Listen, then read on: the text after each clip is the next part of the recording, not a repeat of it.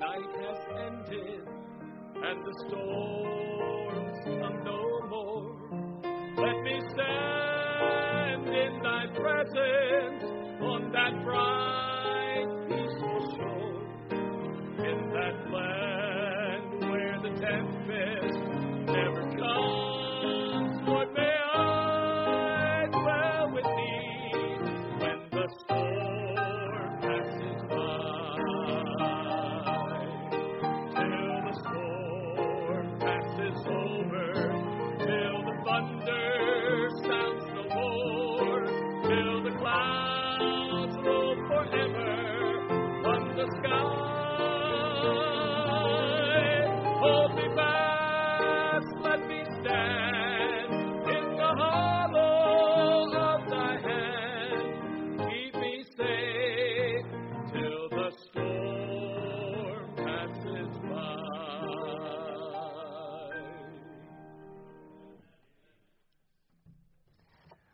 Well, that's a good song, isn't it? Amen. Well, let's take our Bibles again, turn over to the book of Romans. Romans chapter 6. We'll kick things off by taking just a moment and kind of summarizing what we've been addressing over the last few weeks, and then we'll kick off some new material again. Romans chapter 6, verses 6 and 7. We'll start there. We'll actually touch on this a little bit more tonight as we move along, but chapter 6, verses 6 and 7, the Bible simply says, knowing this, that our old man is crucified with him, that the body of sin might be destroyed, that henceforth we should not serve sin. For he that is dead is freed from sin. You know, as believers, we already discussed this. We talked about it already to some degree, and we'll again address it even a little bit more tonight. But our old man is crucified with Jesus Christ. And that means that we're no longer bound by sin. That means that the old man being crucified, that we're no longer held hostage to sin, that we can overcome sin. We can be victorious over sin. And that's a wonderful truth. And yet on the flip side of that, we still have to deal with this old flesh. Over in Romans again, chapter 6, verse 12 and 13, the Bible says, let not sin therefore reign in your mortal body, that ye should obey it in the lust thereof. Neither yield ye your members as instruments of unrighteousness unto sin, but yield yourselves unto God as those that are alive from the dead, and your members as instruments of righteousness unto God. Again, on one hand, the old man has been crucified. That's a reality. It's a truth. But on the other hand, we need to be extremely diligent to resist this old flesh of ours. We have to purposely yield our members or our body parts as instruments of righteousness. As we said in our study on Sunday mornings a few weeks ago and throughout the month really, we said how we have to present ourselves a living sacrifice, wholly acceptable to God, which is a reasonable service. We literally have to lay our bodies on an altar, and although we've been saved and our sin has been forgiven, although we have been crucified with Christ and the old man is dead, the reality is the flesh still wants to crawl off that altar all the time. And that's a constant battle that we face. And so we said we have the flesh, physical, sinful, in the image of Adam, the likeness of Adam, if you will. And then on the other hand, we have the Spirit, which is spiritual, perfect, and in God's image. And so there's a battle that rages on a regular basis. It's a constant battle. And whether you're young or you're old, it doesn't really matter. The fact is it rages. And, you know, the misnomer might be that as you get older, of course, your desires fall away. Sin isn't as a big deal, and it's no hard thing to overcome. No wonder old people are so godly. It's easier for them. Right? I mean, isn't that sometimes the mentality, the idea that we get? But anybody that's growing in wisdom and age knows that that's not the case at all, that it's still a constant battle. Now, as we grow in our relationship with the Lord, as we have victory over victory, and then we start to see less failure in that area at times, it's because, you know, we've traveled a little bit. We understand how it works. We see some of the pitfalls and some of the even traps that Satan sets. And as a result of that, we may say, hey, I'm a little privy to that. I get it. I'm not going down that road. It's not that it's easier. It's just that we have a little more experience, and sometimes maybe, if the truth be known, maybe spend even a little more time with the Lord maybe than you do when you're a little younger. And it doesn't have to be that way. You can have that kind of relationship now. And you can have victory in your life today. And we're not going to say it's easy for anyone. It's tough for everyone to live the Christian life the way God intended it to be lived, at least in this flesh and in this world we live. Somebody that tells you it's easy to be a Christian in the sense that there's no battles is off their rocker. But on the other hand, it shouldn't be as tough as we make it a lot of times either, should it? Boy, do we make it tough sometimes. So there's a battle raging, and we asked the question a while back, what is sin? And we just simply said, sin is breaking God's law. Sin is any unrighteousness at all. Sin is anything done apart from faith. Because we learned that if it's not of faith, it's sin. And then we asked the question, why do I sin? And that's a good question. Well, we said, first of all, you sin because you've inherited a sinful nature from Adam. And then we said, you sin because your old nature draws you into sin. And finally, we noted we sin as a result of temptation in three major areas that are outlined in 1 John chapter 2. The lust of the flesh, the lust of the eyes, and the pride of life. The devil knows right where to attack us, how to attack us. He's been at it a long time. He has a arsenal, if you will, a tool bag full of things that are just going to try to get us sidetracked and off course. Boy, he knows exactly how to push our buttons. Then we said, well, all right, how does God look at my sin? How does He look at it? Well, this one was a little bit different, but we said your sin was judged by God at Calvary. Well, that's a wonderful truth, isn't it? I mean, the wrath of God against sin was unleashed in full force at Calvary. I mean, we said in one sense, sin is not forgiven, it must be judged. And boy, was it ever judged on Calvary. Your sin requires death, and my sin requires death. And Jesus Christ was judged on Calvary for my sin. He paid my penalty, and He paid yours too.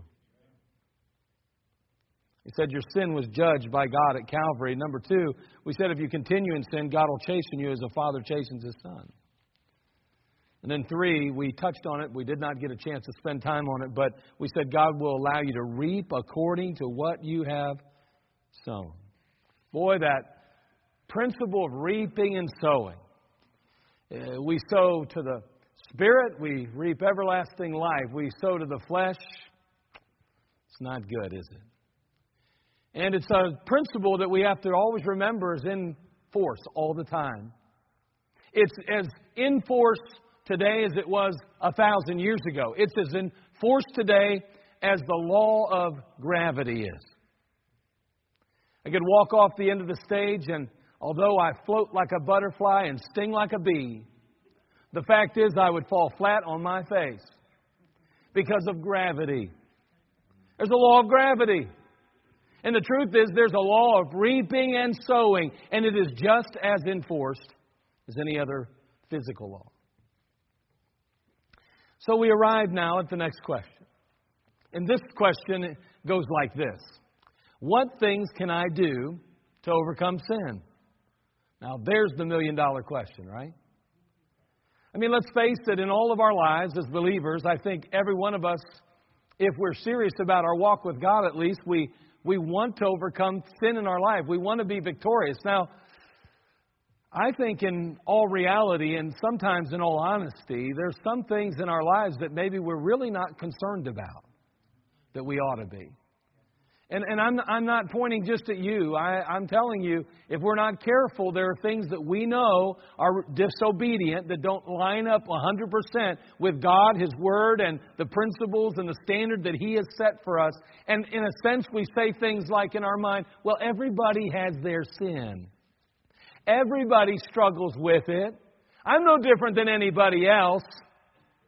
And so we have a tendency, if we're not careful, to dismiss our sin or to even justify it. It's a dangerous place to be, really. It's a dangerous place to be when you consider that the Lord Jesus Christ could come at any moment. It's a dangerous place to be, realizing that it could be any moment we take our last breath. It's a dangerous place to be when we recognize and realize that we could be meeting the Lord Jesus face to face at any moment. So, let's ask the million-dollar question. What things can I do to overcome sin? A great question. And over the next couple of weeks, we'll answer that, or at least do our best to do so. Let's go ahead and have a word of prayer. Father, we come to you.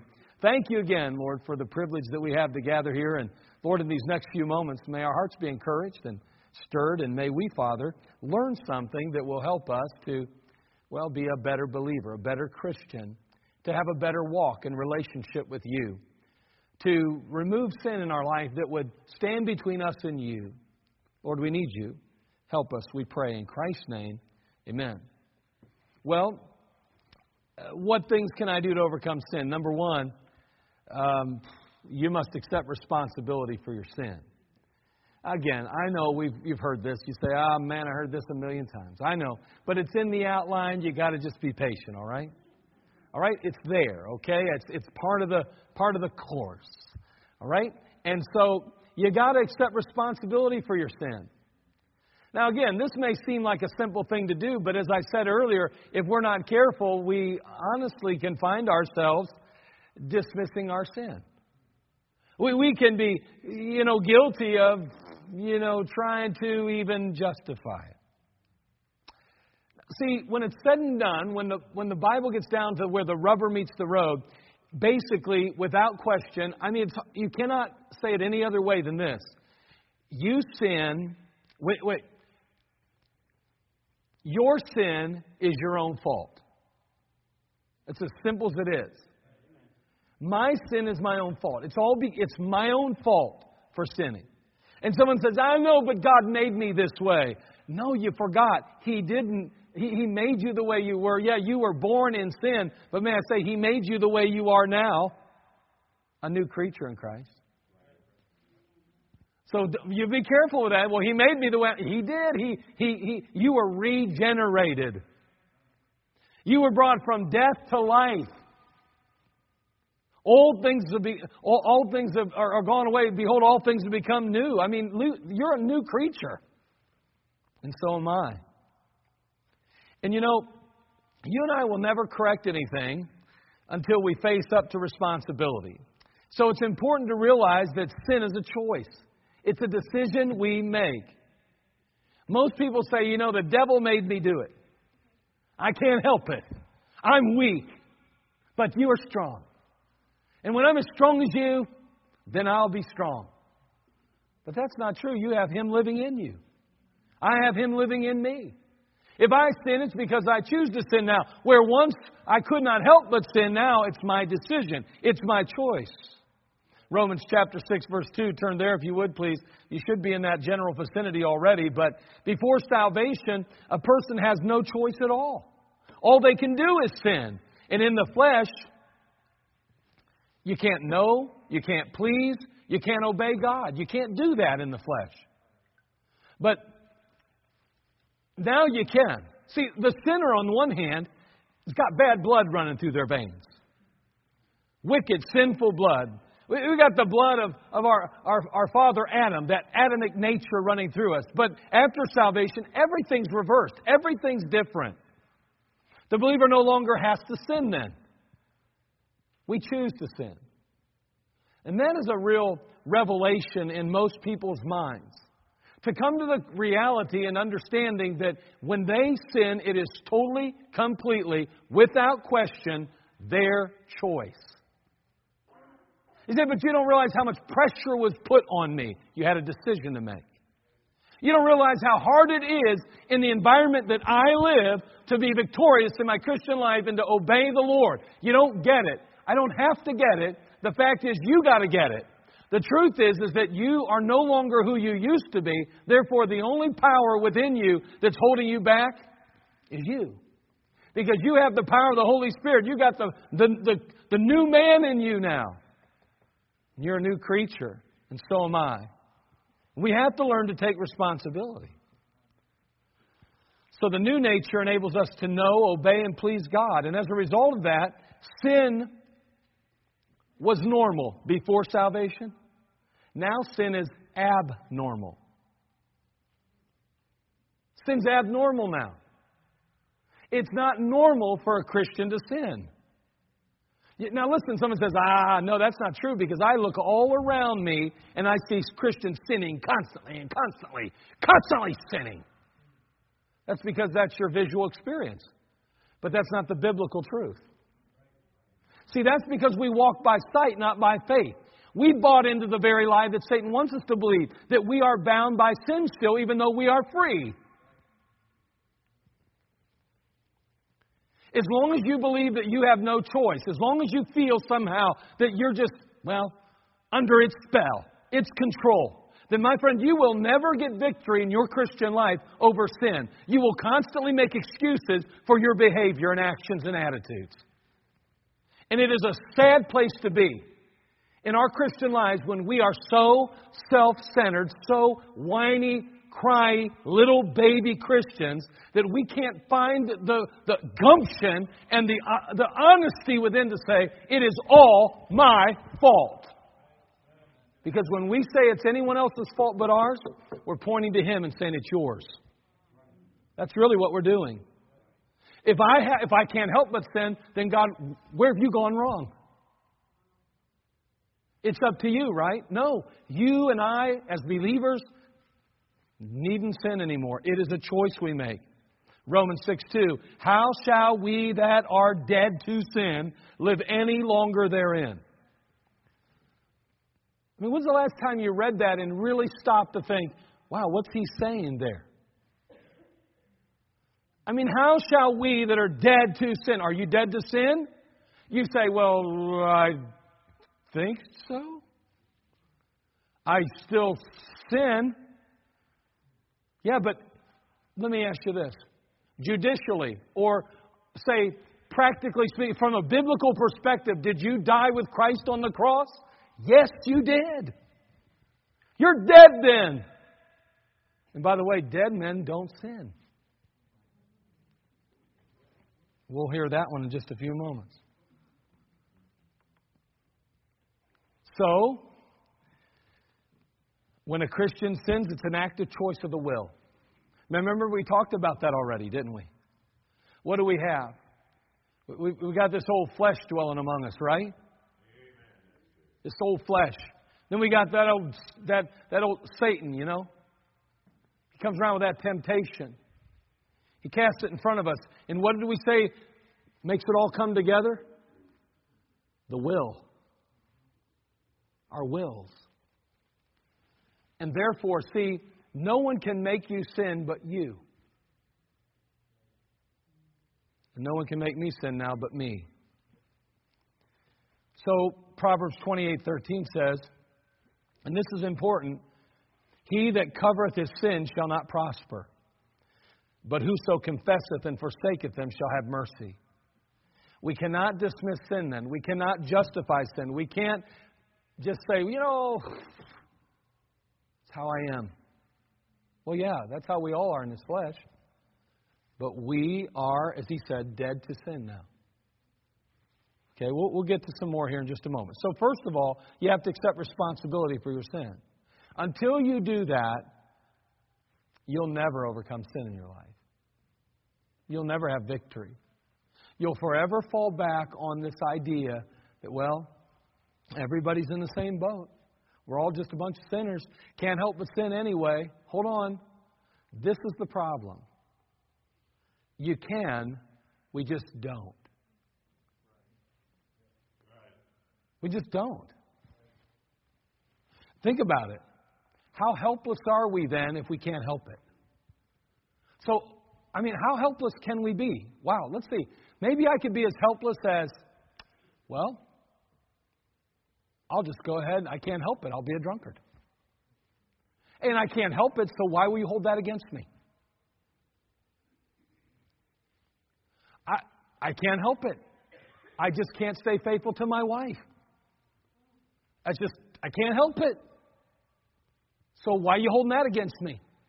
If I can't help it, Think about any heinous crime you like to think about. Especially as a believer now. I'm talking about as believers. What, we give everybody a pass? And listen, don't think it's not happening in Christianity today. Because that's exactly what's happening in Christianity. We're going around here today and we're saying, you know what? It's all right, brother. You know, we don't expect any more out of you than God does. And we know God knows you're just a sinner, saved by grace. And we're going to trust that too. So you know what? All right. So maybe you do have a problem with drinking. Maybe you don't act right, talk right in public. But as long as you're a good singer, you can stand on stage and sing. And you can do your stuff. Because you know what? We're not going to hold that against you, that you can't get victory over your life, that you're not separated unto Christ from the world. That's all right, because we're all struggling, brother, and none of us can do any better than the next. Whatever happened to the Bible? Where he says to come out from among them and be ye separate, saith the Lord, and touch not the unclean thing. Where's it in the Bible that he just said, how shall we that are dead to sin live any longer therein? You know why you should expect me to live the way I live? Because the Bible says I ought to. But hold on, it says that you ought to live a certain way too. We have the ability. We have to take responsibility. We have to take responsibility. Maybe you know a young person or a child even that's a drug addict or possibly messed up in drugs or involved in immorality, and they give you that excuse all the time, I can't help it. How long does that one work? What, a year? 2 or 3 rehabs? 4 or 5 times they've stolen from your house? At what point do you finally say, listen, it's time for you to grow up and take responsibility for your actions? When does that happen? Unfortunately today in some situations it never happens. And in the world we live, we're trying to train us to say no one's responsible for anything. But let me tell you something, as a believer, God outlines our responsibility. And I can tell you this, He does not look at our sin and go, well, it's all right, I understand. He doesn't. Is He patient with us? Yes. Is He long-suffering? Without a doubt. Does He continue to extend grace? Thank God. But let me tell you something, we better get the right spirit and attitude, and it's found in Romans chapter 6. Again, we need that. I don't need somebody telling me that I can sin. I can do that easily enough. I need somebody telling me I don't have to sin. And that's what the Word of God says. And that's what a preacher ought to be saying. Man, let's get right with God. We can. That's a wonderful thing. Number 2, don't allow sinful thoughts to control your mind. What things can I do to overcome sin? Well, you got to accept responsibility for sin. But number 2, don't allow sinful thoughts to control your mind. Now, this is a lot easier said than done, isn't it? I mean, let's face it. You know, when we're really going to get down to the nitty-gritty, the battle's fought in the mind, by the way. You know, long before it ever reaches these extremities, it has already been handled here. This is where the battle takes place. And God understands that. Look, if you would, over the book of 2 Corinthians, chapter 10, verses 3 through 5. We'll read 3 through 5, but we're going to focus our attention on verse 5 tonight. Look what it says in 2 Corinthians chapter 10, verses 3 through 5.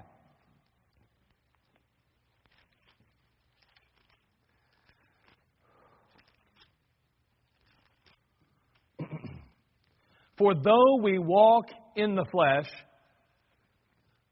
we do not war after the flesh. For the weapons of our warfare are not carnal, but mighty through God. That carnal meaning fleshly. But mighty through God to the pulling down of strongholds.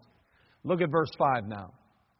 Casting down imaginations and every high thing that exalteth itself against the knowledge of God, and bringing into captivity every thought to the obedience of Christ.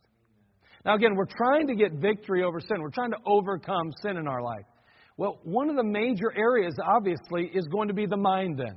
And God addresses that through the Apostle Paul here in the book of 2 Corinthians. He's very clear. It's very simple to understand. We're in a warfare. We're in a battle. We get that. And that's what the Bible's teaching. Though we walk in the flesh, we do not war after the flesh. And so what we see here in the passage is that there's this battle taking place. Now, what's going on? What do we need to do? He says, listen, that battle is fought right here. Everything you've ever done first started here. And everything you ever do starts here.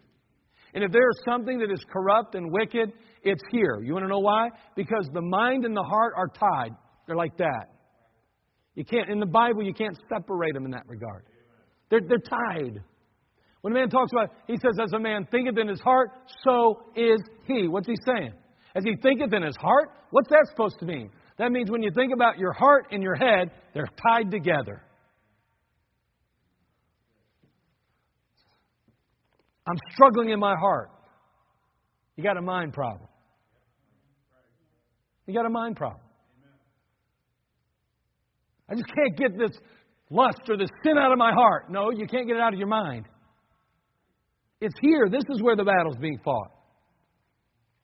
You know, really, in reality, your heart is just an organ. It just pumps blood. This is where you are. Now, there's some people you could remove that and they'd still function like normal. But most people, if you remove this, it'd be over, okay? Most.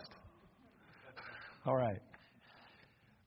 Casting down imaginations, then, he says, and every high thing that exalts itself against the knowledge of God, and bringing into captivity every thought to the obedience of Christ. So we need to cast down certain thoughts. Now, when we look at that, it says casting down imaginations. And when the apostle speaks of casting down imaginations, he's kind of referring basically to worldly, deceptive, kind of anti-God thoughts, okay? And these thoughts, if we look at them from a biblical perspective and even really in a very practical sense, they provide us with a defense against what we would call divinely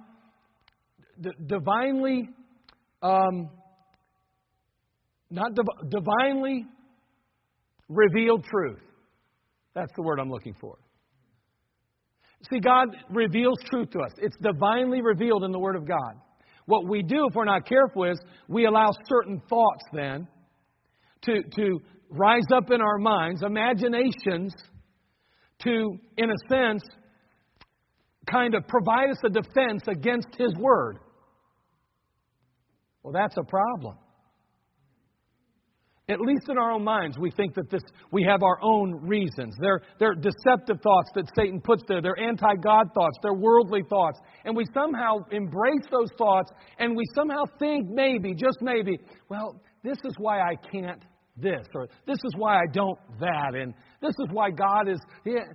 And he's saying, wait a second, you're going to have to cast down some of those imaginations. You've got to cast them down. You can't permit any thought in your mind that creates a barrier to the truth. And certain barriers, I'm talking about like human philosophies and anti-biblical scientific theories. Think about evolution. People build these things up in their minds, and then they stand as a monument against God. Think about man-made religion. Those are conceived in the minds of men. Those need to be torn down, ripped down, shredded up. They raise objections to biblical truth. They fortify belief systems that promote independence from God, not dependence upon Him. Hey, listen, you got an idea in your mind that keeps you from going to prayer like you ought to? Then you need to cast down some imaginations. That's what he's saying. So cast down these thoughts. Don't permit them to stand in your mind. Tear them down.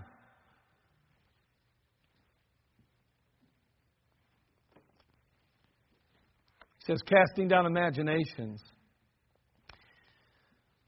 and every high thing that exalts itself against the knowledge of God. And he says also, bringing into captivity. Not only do we need to cast down certain thoughts, but we need to corral certain thoughts. Got to corral them.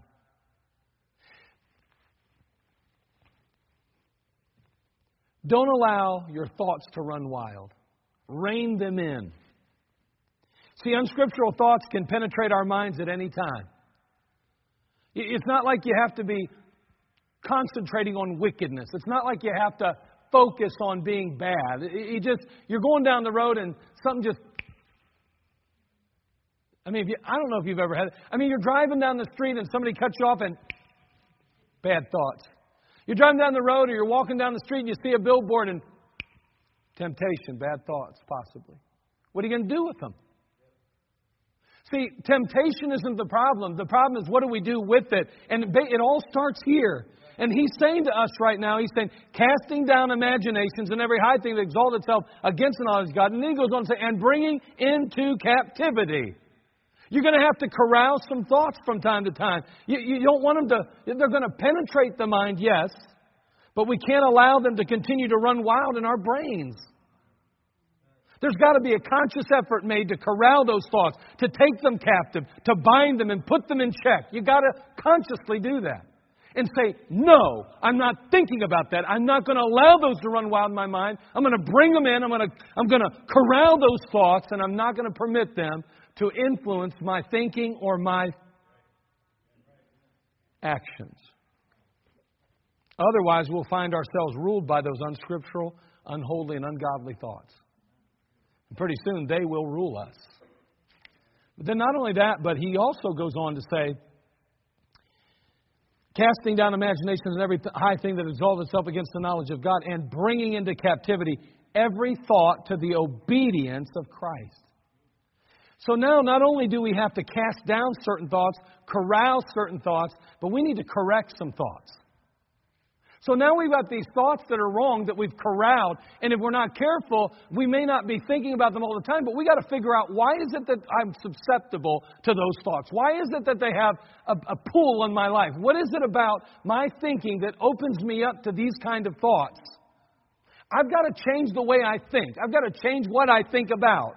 I got to correct my thinking somewhere. So we've corralled the thoughts that oppose God or oppose His Word. But now it has to continue. Those thoughts that oppose and stand as barriers to divinely revealed truth must not only be brought into captivity, they've got to be brought into obedience to Christ now. We got to correct our thinking.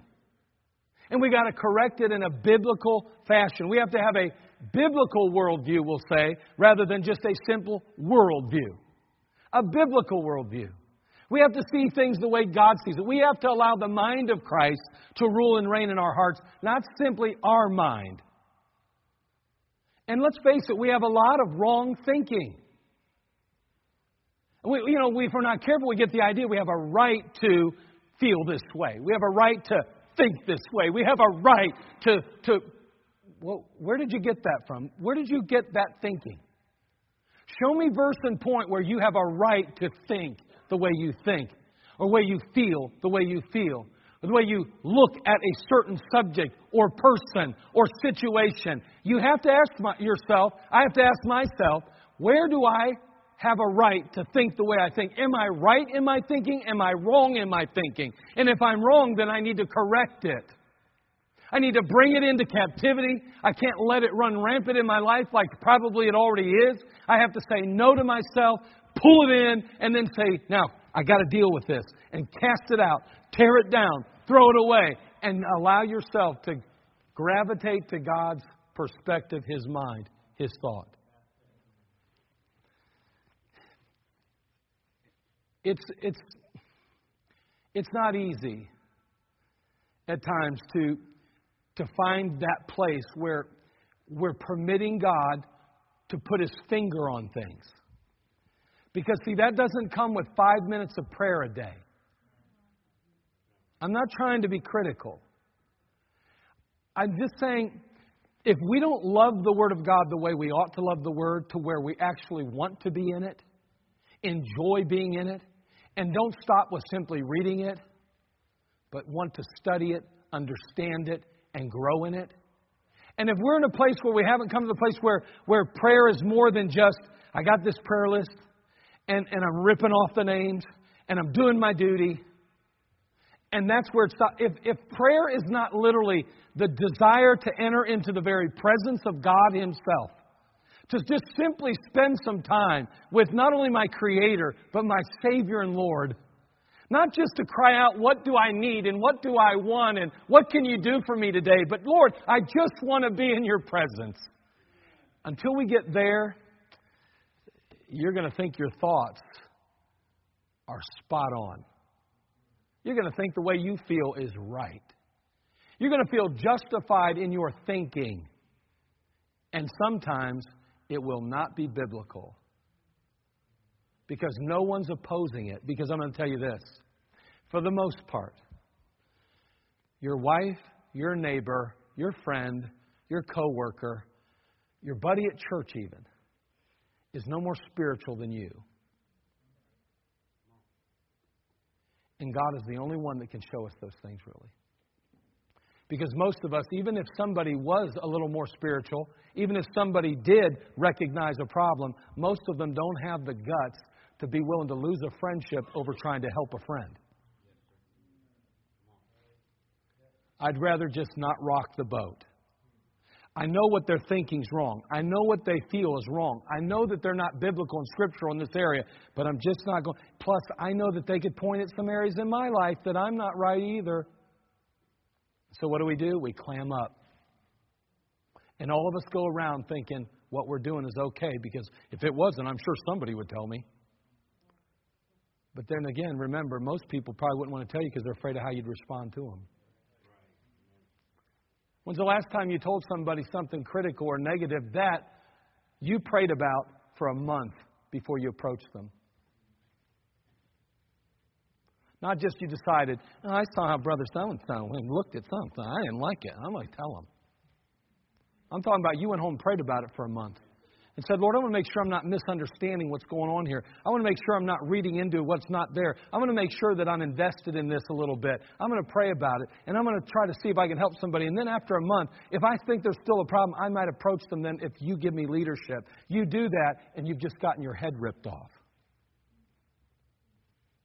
You ever done that? I have. Makes you a little gun shy. You find yourself not wanting to talk to people because you feel like you got to walk on eggshells around them because you're so afraid that they're going to blow up when you tell them the truth.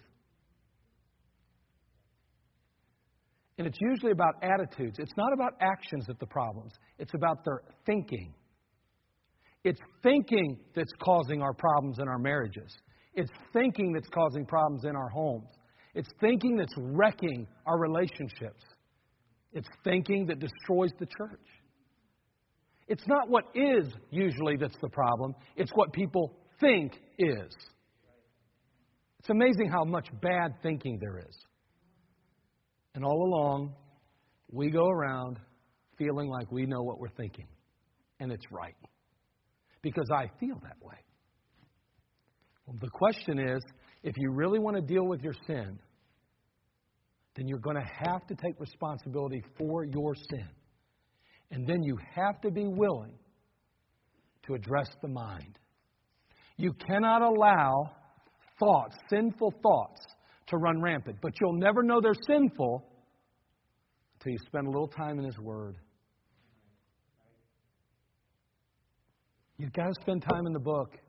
You've got to spend time on your knees in the presence of the Lord. What do you want out of your Christian life?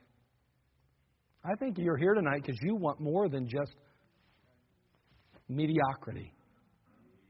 I mean, I understand we're all at different stages and we're all different places and we're all struggling and we're all working hard to go the right direction. And listen, the battle's going to be there and we ought to be patient with one another and love one another and encourage one another and help one another. And that ought to be a given. It should never be anyone's desire to hurt someone or to somehow put them in their place. I don't want to put people in their place. God's big enough to do that. But sometimes we need to encourage one another. But we got to get in the book. Before you tell somebody that they have a problem with their thinking, make sure you got a verse that'll show them it's wrong. Don't just go, I just feel like you got some problems with your thinking. Why? Well, you're thinking that way. It just makes me feel uncomfortable. And who cares? Is it right or wrong? Is it biblical or isn't it? I mean, really, get down to it. Let's get some authority behind our concerns. Let's find out where the Bible says we shouldn't do that. We shouldn't think that. And in our own lives, let's let that be the case. So I want to encourage you, and I know in my own life, this is an area that I struggle with. This mind thing, it's the battle, man. It's where the war's fought. I think things I would never say. How about you? Do you know what that means? That's where the battle is. Oh, I think things I would never do. Wow. Can't keep thinking that way. Because sooner or later, out of the abundance of the heart, the mouth speaketh. As a man thinketh in his heart, so is he. Therefore, if we don't address this, it's going to affect this. Amen. We just got to be careful. So what things can I do to overcome sin? Accept responsibility for it, and then just don't allow sinful thoughts to control your mind. If you know something's wrong and you're thinking it and it's wrong, stop thinking it and then cast it down, cast it out, and man, just go ahead and change that thinking. Find out how God wants you to think, and then say, with your help, God, that's how I'm thinking. I do not want this to rule me anymore. I want you to rule me. Your word and your spirit to direct me and lead me, not my flesh. Boy, I'll tell you what, we'll all be better off in the end if we would do that. Me, you, all of us today. Father, we come to you. Thank you again for just the simple